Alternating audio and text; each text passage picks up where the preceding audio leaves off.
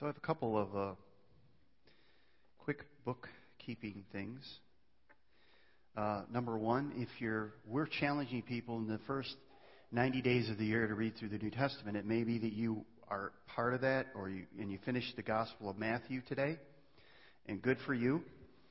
Some of you weren't able to do that or haven't taken that challenge, and I want to challenge you and why do we do this? Because we are a church that believes we're people of the book.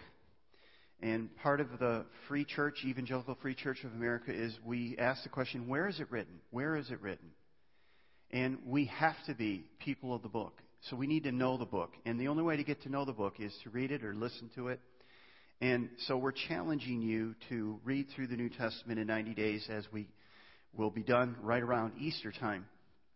Now, we have some more of these cards that are at the Connection Center right outside these door. And I know at the UD campus, Mark has some of those too. But I want to just give you a quick challenge, because maybe you're not part of this big one and you want to just jump in. So here's the jump in challenge I have for you this week. Read the Gospel of Mark. We're starting the Gospel of Mark starting tomorrow. If you read 2 or 3 chapters a day, you'll be through it in 6 days. 6 days, and you'll have read through the Gospel of Mark. It's a very quick gospel. It's a great gospel. I want to challenge you to do that. So I hope that if you're not reading through the New Testament, you will read through the Gospel of Mark with us this week. I'd like to see as many people as possible be doing that on a regular basis. Also, I want to give a shout out to the UD campus, because I will be there next week live at the 10 o'clock service. So I don't know if that's good or bad, but I will be there, so you'll have to put up with me there. And pray for good weather so that I have good transportation time between the church services. And then one last thing I wanted to mention is I had told you last week that our hope was that we'd be able to announce our candidate. We have a really promising candidate for the position of executive pastor. And good news is that person will be in town next weekend. They'll be coming into town this next weekend. And so we're feeling very good about that, and we're going to introduce that person next weekend. And so I hope you'll be there to meet them and greet them and ask them questions and get more information about that. So as we move into the Word this weekend, I want to just begin by saying one of the foundational principles of the gospel is this. Because of the gospel, I am a new creature. I'm a new creation in Christ Jesus. My old life is gone, and I am being remade by Jesus. So I want to ask you all a question. How's the remaking? How's the reimaging? How's the work going in your life? Can you see that you're a different person than you used to be? If not, well then something's wrong. And that's what we want to look at this weekend. Now let's just review. Last weekend we began the book of Galatians. We're going to be in the book of Galatians for the first 3 months of this year. Right up till Easter, we're going to do a chunk, a weekend. Again, we're going to be in the Word. We think it's important that we say, "Thus says the Lord," or "Where is it written?" And so last weekend we looked at Paul's greeting in his letter to the Galatians, that he was disappointed, that he was concerned, that he was even alarmed and upset. His alarm was that they were losing the gospel message by adding to it. And we said last weekend, if you add anything to the gospel plus anything, Jesus plus anything, you immediately get nothing. You lose the gospel completely. Paul basically says if you add anything to the gospel, you have lost the gospel. It's not the gospel at all. Now, Paul's not writing to pagans here. His letter's not writing to people who aren't followers of Christ. He's writing to Christians. His letter to the churches are churches in the region of Galatia. And they're Christians. They're followers. They're new believers. And they had committed their lives to Jesus, but they were in danger of losing the gospel. And Paul is very concerned about that. And therefore, he gives them a warning in this letter. Now, some people think the gospel is just merely the milk of the word. They say, well, the gospel's the basic, 101 stuff. We need to get to the 201, the 301, the 401. We need to get to the more complex. We need to get to the meat of the word.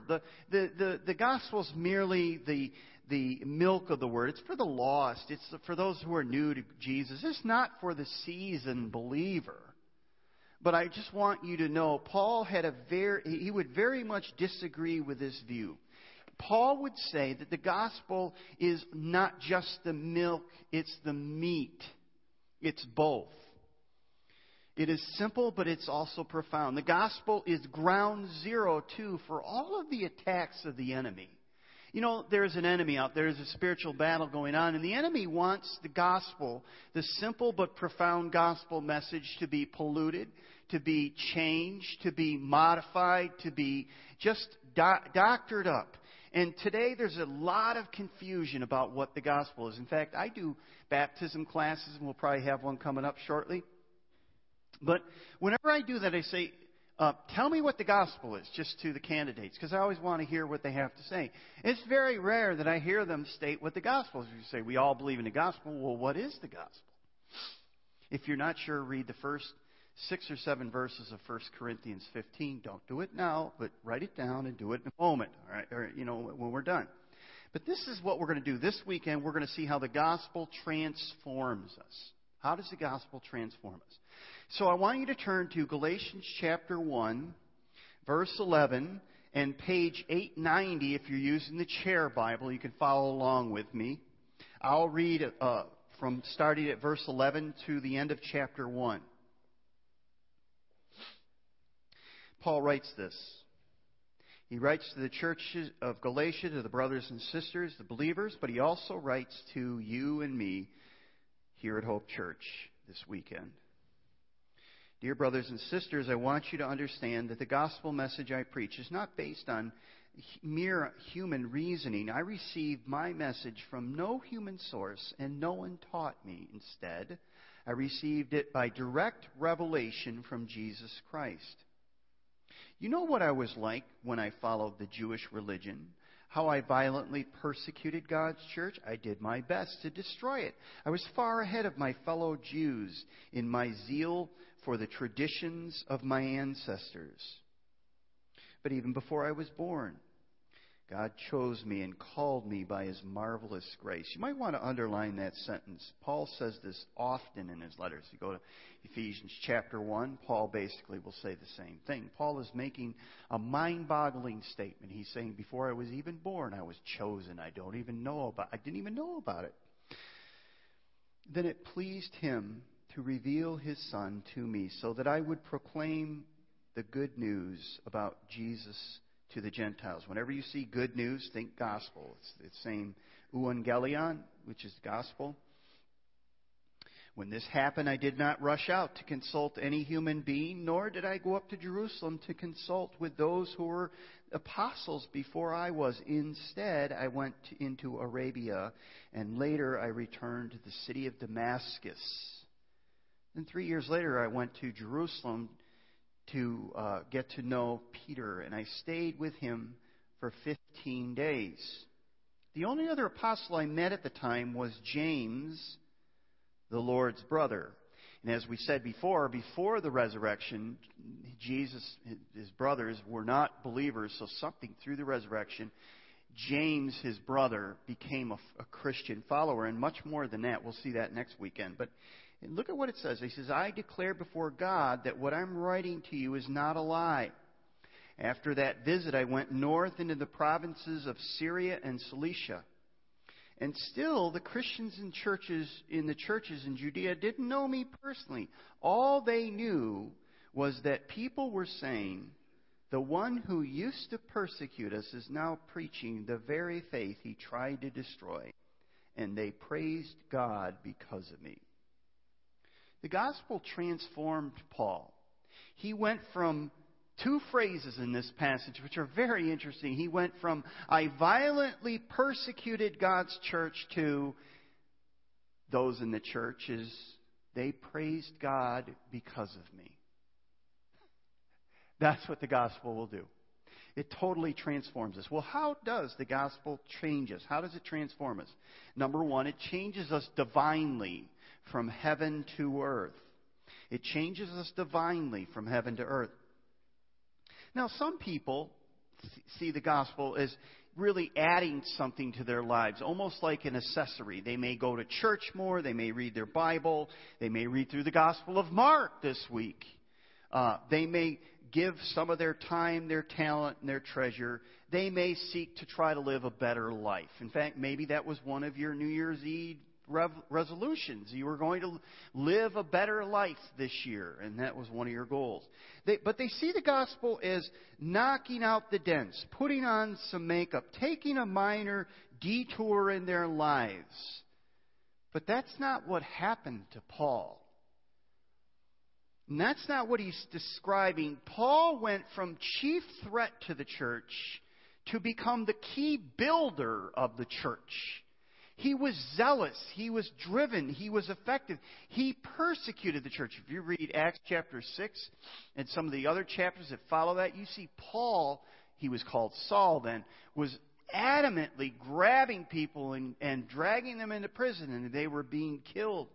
He says this, he says, "You know what I was like when I followed the Jewish religion, how I violently persecuted God's church. I did my best to destroy it.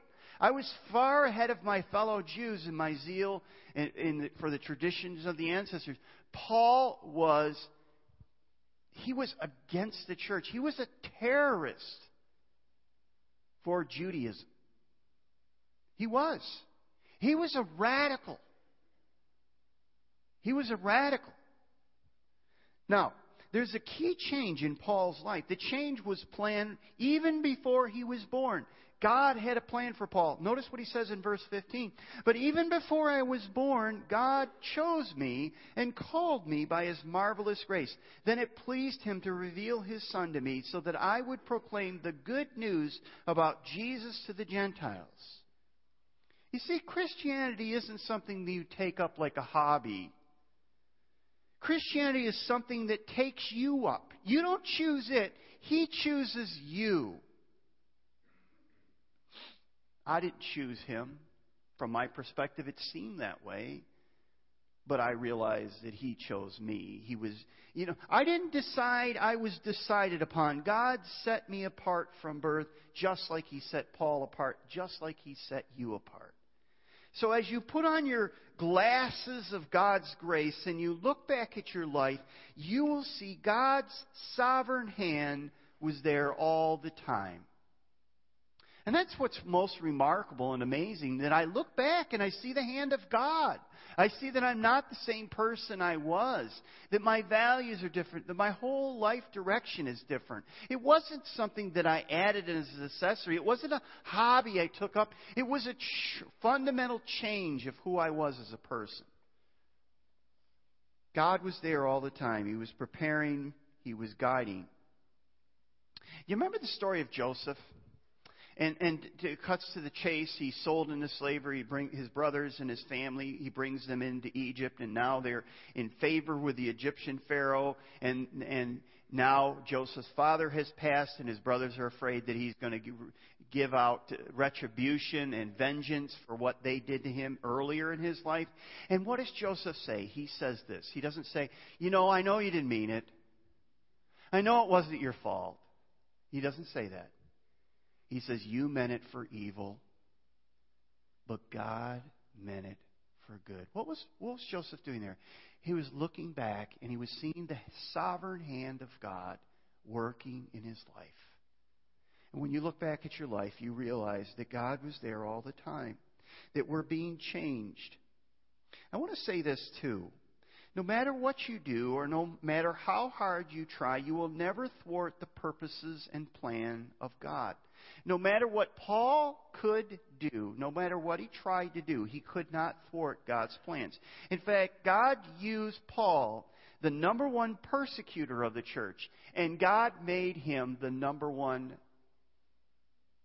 planter of churches, didn't he? It's God's sense of humor. I need to get somebody out there that's going to plant churches. Who can I get? Let's take this guy, because he's throwing people into jail and killing them, and let's just take him. And won't that be an expression of my grace and my sovereignty if I could take somebody who's causing so much grief and so much pain and so much agony to the church that I'll turn his life on a dime and he'll begin to plant churches. In fact, he'll go down as one of the greatest church planters of all time. It's incredible. Absolutely incredible. So as you look at your life, do you say, he was there all the time, I just never knew it? Well, how are we changed? Well, we're changed sovereignly by him, for him. Secondly, we're changed individually, from theory to desire. So Carol and my youngest boy, Calvin, who's in high school, and I finally got around to getting our flu shots this last week. And one of us became a little bit of a drama queen, making a big deal out of it.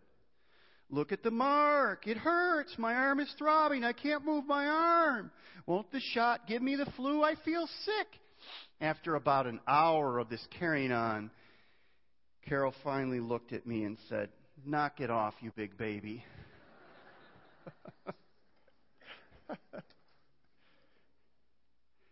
In theory, a flu shot's supposed to give you a small dose of the flu virus so your body can build up a tolerance to that particular flu strain.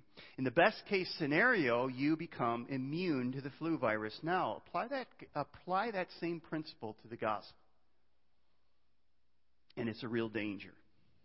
I've seen it within Christianity. You can get so close to the gospel that you become inoculated. You become immune to the gospel.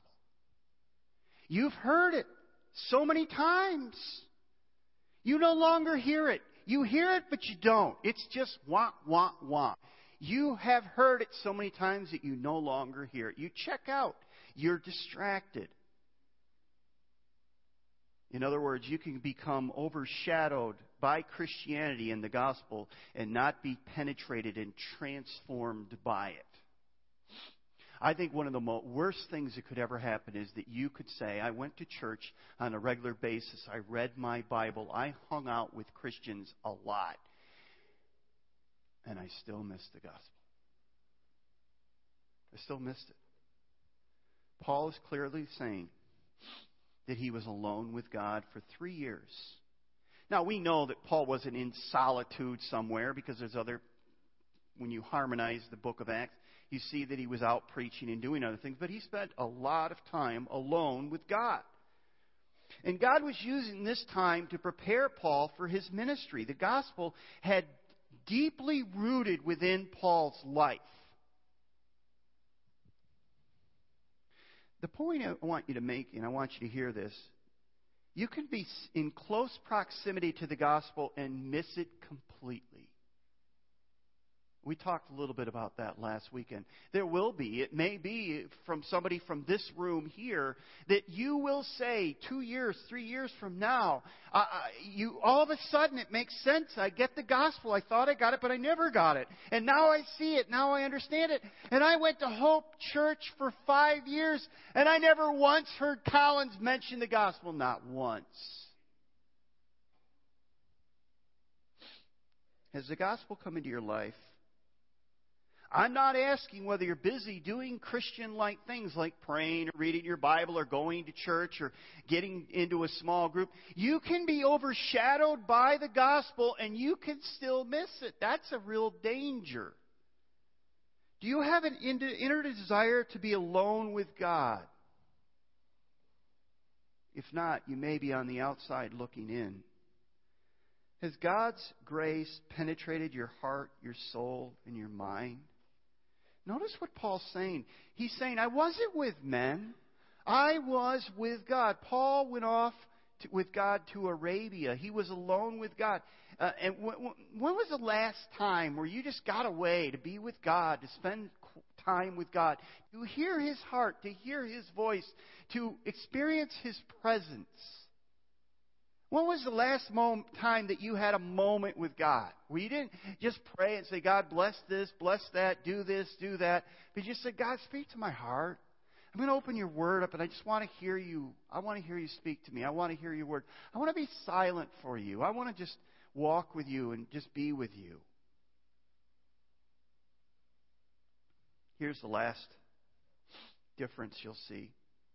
And it's really practical from BC to AD. Paul went from being a persecutor to being a missionary. He was changed dramatically, fundamentally, and completely by the gospel. It changed everything. Paul did a 180. I love how people say, I did a 360. Well, you're still going in the same direction if you did 360. Do a 180. 180s are a lot better than a 360. But the gospel will transform you. There's no getting around it. When God saves you, He begins the process of transforming you. Little by little, day by day, week by week, month by month, year by year. Now, many of you are not the same person that you used to be. Some of you would say you are a complete opposite of the person you were used to be. In fact, you would say, I'm going in a complete opposite direction of where I was going. I'm a different person today than I was before. There's a BC and an AD in my life. There's before Christ and after Christ moment in my life where I'm just not the same person I used to be. Now, let's be clear. Paul was changed, and everyone saw it. Notice what it says. The Christians in the churches in Judea didn't know me personally. All they knew was that people were saying, the one who used to persecute us is now preaching. The persecutor has become the preacher. It's a 180. It's like crazy. It's like, are you kidding me? The very faith he tried to destroy, he's preaching that faith. And it says, Paul says, and they praised God because of me. Now, I don't know where the Christians were when they were being persecuted. I know Stephen, it says, when he was being stoned and Saul was sitting there watching the cloaks, Stephen was praying for them while he was being persecuted and ultimately dead. By the way, there's an interesting part in the book of Acts. I just think this is such a dramatic moment. So Stephen is basically praising God and sharing the gospel, and it's not being well received. In fact, he's being stoned to death. And it says that when he looked up, he saw Jesus standing at the right hand of the Father. In every other time in Scripture, whenever you see Jesus on the throne, He's sitting on the throne. That's the only time in Scripture you see Jesus standing.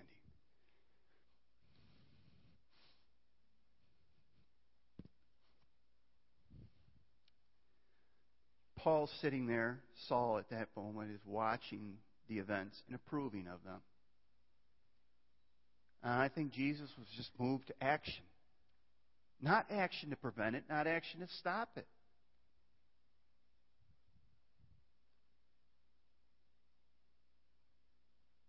And if you had just stopped there at that day, you would have said, what kind of a person would not only be there but allow that to happen? But he didn't just do that. He went on and started doing the same thing. And God knew. One day, this guy named Saul, who became Paul, one day, this guy would go from being a persecutor to becoming one of the most powerful preachers the church has ever known. I don't know how to make sense out of that. I don't know how you comfort Stephen's family as they're going through all of that. Don't know that. All I do know is that God had a plan. And He carried it out. And He's not just done with that, by the way. That's the whole point. In your life, God has a BC and an AD. And if you've crossed that line of faith where Jesus has become not somebody who is a person or a concept or a good teacher or a rabbi or somebody who lived a long time ago, but He's become your Savior, He's become your Lord, He's become everything in your life, and you cross that line of faith, I guarantee you that He who has begun a good work in you will continue it until the day that you meet Him face to face. And what He did with Paul, what He did with Saul, is He transformed him. He changed him. He wasn't the same person. Paul wasn't perfect too. I could show you from Scripture times where I think Paul's a little harsh.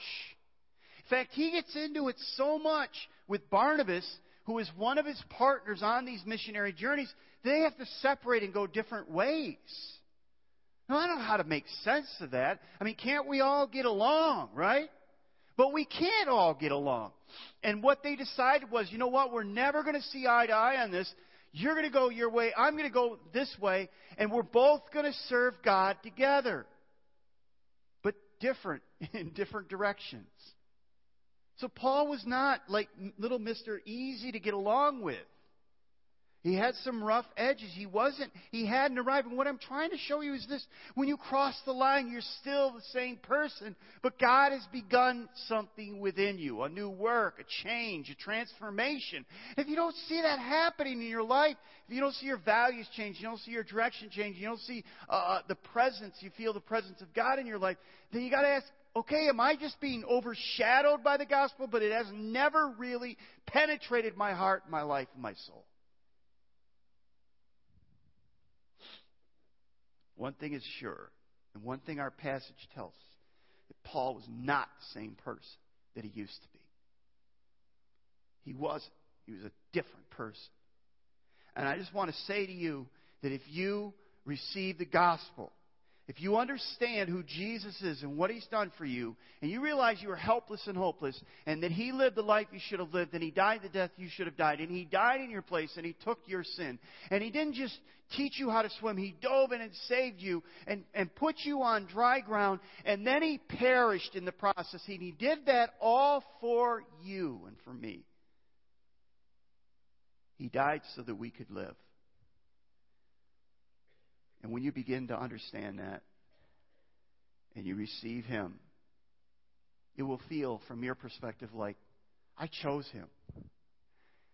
You think you did, and we all feel that way. But the Bible says, no. He chose you before the foundation of the world. He had a plan. He didn't just have a plan for Paul's life or Stephen's life. He has a plan for all of our lives. One of the signs that you've received the gospel is your AD life will be different than your BC life. That your life now is different. I'm not talking that you've arrived. I'm not talking that you're perfect. I'm just saying there's a 180 that you did, and there's a moment, a period of time in your life where there's a transformation that took place. And Paul is basically saying, when you understand the gospel, and the gospel gets a hold of you, and it takes a root in your life, there is no other option that you will be changed, you'll be transformed, you'll be made. There will be just transformation going on left and right. Maybe one of the most basic transformations you'll ever find is the things that you used to do that didn't bother you, now they bother you. You can't just keep doing what you used to do. You can't keep saying what you used to say. You can't keep behaving like you used to behave, because God is now alive in you. Jesus is alive. So one of the signs that you have received the gospel is that your AD life is different from your BC life. You're changed. You're a new person. A new work has begun. And day by day, week by week, month by month, year by year, you're becoming more like Jesus. And people are starting to say stuff like this about you. You're different. You've changed. You don't say what you used to say. And then you'll know the gospel has taken root. The gospel is about change. It's about transformation. And it's God's work in us. It's not a hobby. It's not something we tack on. It's a 180. And Paul basically says in the passage we just went through, God got a hold of me before I even knew it. And He changed me. And I went from being a persecutor to being a preacher. And as I look back, I can see His sovereign, loving hand in my life. And the same is true with us. May God help us to call upon the Lord, to ask Jesus to come into our lives, and to give our lives to Him as He gave His life to us. And as we do that, we will see a transformation begin in our lives. Would you stand with me? Let's pray. Father, this is not our work, it is yours. Only you can do this. We pray that you who have begun a good work will continue it as your word says, that we would understand this simple but profound gospel message, that we would understand that you are working in our lives, that you had a plan long before we were ever born, and that you're carrying it out in our lives right now. May we find time, like Paul did, to be alone with you. As David said, my heart pants for you, speaking of God. And may we see that transformation. Maybe it's slow, but that sure transformation as we go from being who we used to be to who you are making us into be. We thank you and we give you praise in Jesus' name. Amen. We're going to close with a song, and there's a line in it. I really don't want you to miss it. It says, you forget all of our sins. God, you forget all of our sins, yet you remember all of your promises. And it's just a powerful line. I think that if we can get to the place where we really understand what that means, our lives will be forever changed.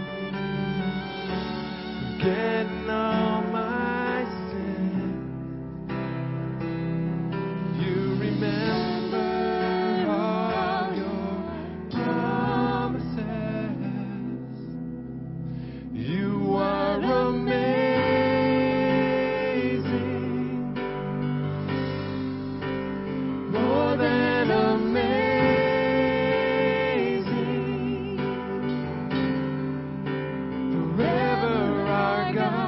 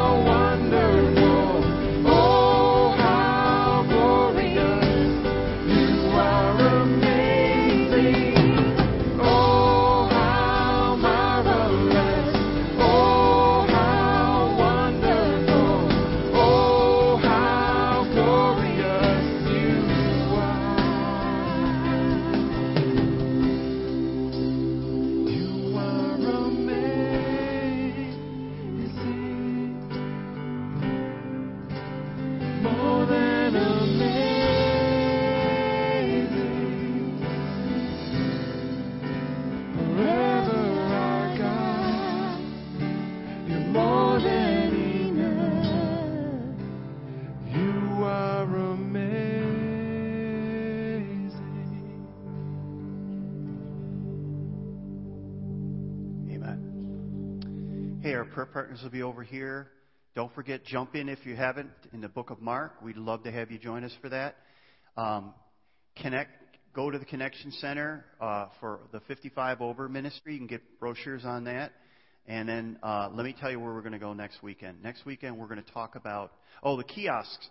Kiosks are just ways for you to get connected, either in serving or in a small group. So look over the kiosks. We can't walk you up there and get you connected and write your name down. You're going to have to do that. But it's an opportunity for you to connect. If you want to connect, this is your opportunity to do that. One last thing. Next weekend, we're going to talk about a controversy between the Protestant church and the Catholic church. And it is Peter the first pope of the church? And I think Galatians chapter 2 has something to say about that. So we'll talk about that next weekend. Let's pray. Father, as we go, we thank you that you love us. Thank you that you have a plan in our life for our lives, that you are amazing. You're beyond description. You're incredible. And help us, Father, to know that you have, this week, you have a plan for our lives. May we walk with our heads up, knowing that we are loved and accepted because of what Jesus has done for us, because we are your sons. We are your daughters. And may we find the freedom that only you can give us. And may we take the freedom that we have received and share the true message of the gospel to the people that we love and care so much for around us. Use us this week, Father, as your vessels, as your preachers, as your hands and feet.